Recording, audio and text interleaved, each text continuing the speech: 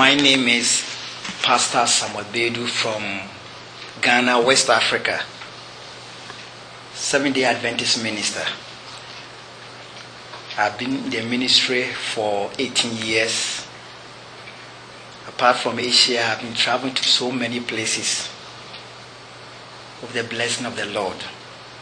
What I want to share with you this morning is learning to delight in the Lord. An excerpt is taken from Psalm 34, verse 4. Psalm 37, verse 4.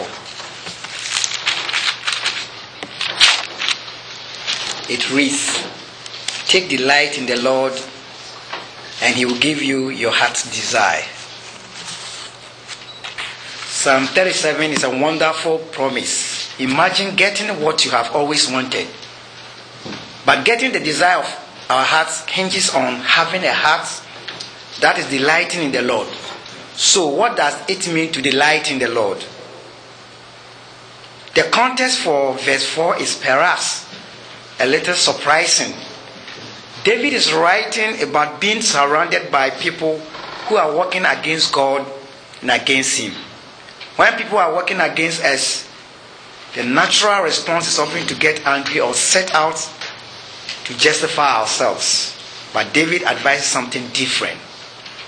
David counsels to God's people in this situation. What does this mean? To delight in the Lord. David is repeating again and again in different ways. Trust God. As students from all over the world, or the four corners of this world, trust the Lord.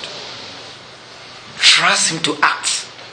Don't get upset, because God is your God and He's working for you even right now.